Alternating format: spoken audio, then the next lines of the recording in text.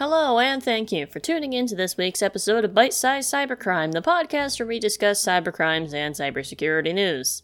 This week we will be discussing some blows exchanged between Russia and Ukraine in a bit of a cyber skirmish. The two nations are at war, and cyber war is becoming a reality, with cyber attacks able to take down critical infrastructure that could leave civilians unaware of current events, possibly endangering them if, let's say, they can't get news of an area being bombed. This particular attack started last year in December of 2023. Russian threat actors compromised Kyivstar, which is the most popular provider of telecommunications in Ukraine, serving over 25 million subscribers all across the country. In an interview with Reuters, Ilya Vikituk, who is the head of Secret Service of Ukraine's cybersecurity department, it was revealed that almost everything was wiped in the attack. Thousands of computers, both physical and virtual. It was essentially the core of Kyivstar, now destroyed. A spokesperson of Kyivstar said that no personal subscriber data was leaked, which is great. But now millions are left without cell service, and some even without internet at all. Not to mention, Kyivstar is so big in Ukraine that 1.1 million Ukrainians do not have a choice between a different cell service provider.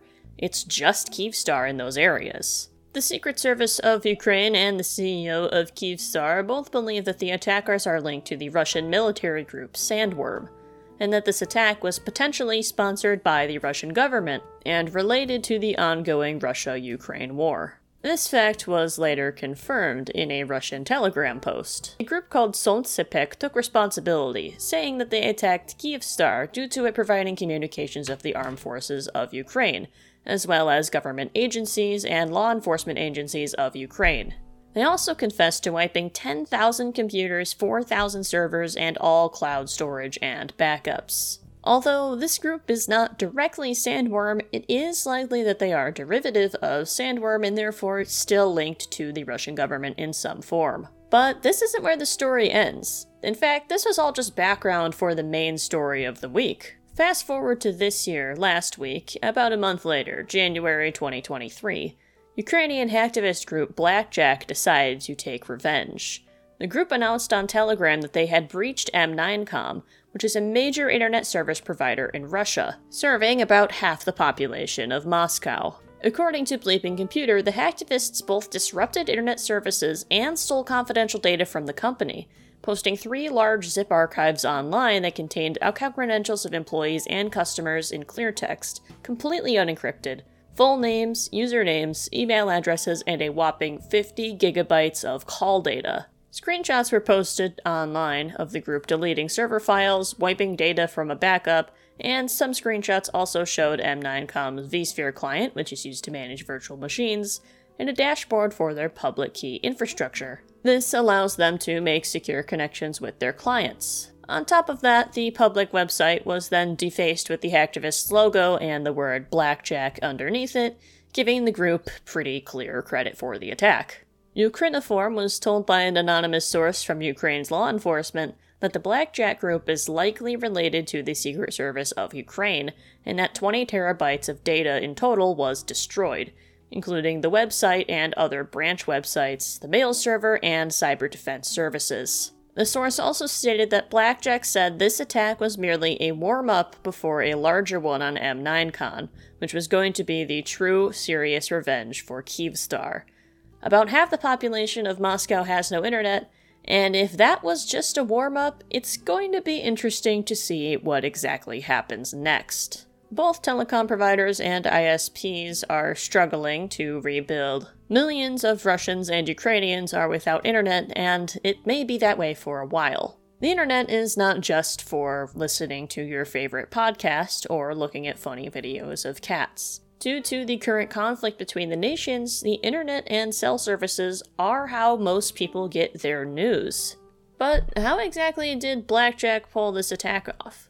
According to the Kyiv Post, attackers likely gained access to the back-end operations of M9Con. Initial access could have been obtained in a lot of different ways. One likelihood is that an employee of M9Con had their account compromised, and from there the attackers were able to spread all across the network.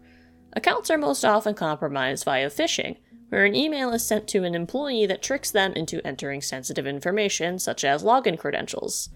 This has not yet been confirmed, however. Even if the account doesn't really have anything to do with actual operations, once an attacker gets into the network, there are many mechanisms they can use to get more privileges. They could potentially exploit things like scheduled tasks or certain commands in order to get more privileges than they are supposed to have. Or they can attempt to find any credentials of administrators. One common method is to dump the passwords from memory by causing some kind of minor crash. This can reveal and allow attackers to use the passwords of different users or highly privileged users like system administrators, so that they can compromise those accounts and use those privileges to perform other types of attacks. It will be interesting to see what happens in the future, and what kind of attack Blackjack has planned for M9Con, or maybe even Russia as a whole. I would expect to see things escalate, with Russia and Ukraine exchanging blows back and forth. Cyber war, although rather new, is still deadly, and it will be rather scary to see the implications play out in the future. Thank you for tuning in to this week's episode of Bite Size Cybercrime, and another thanks to Bleepy Computer, Ukrainiform, Cyber News, and the Kyiv Post, and Reuters for information on this cyber attack, or I guess I should say cyber attacks.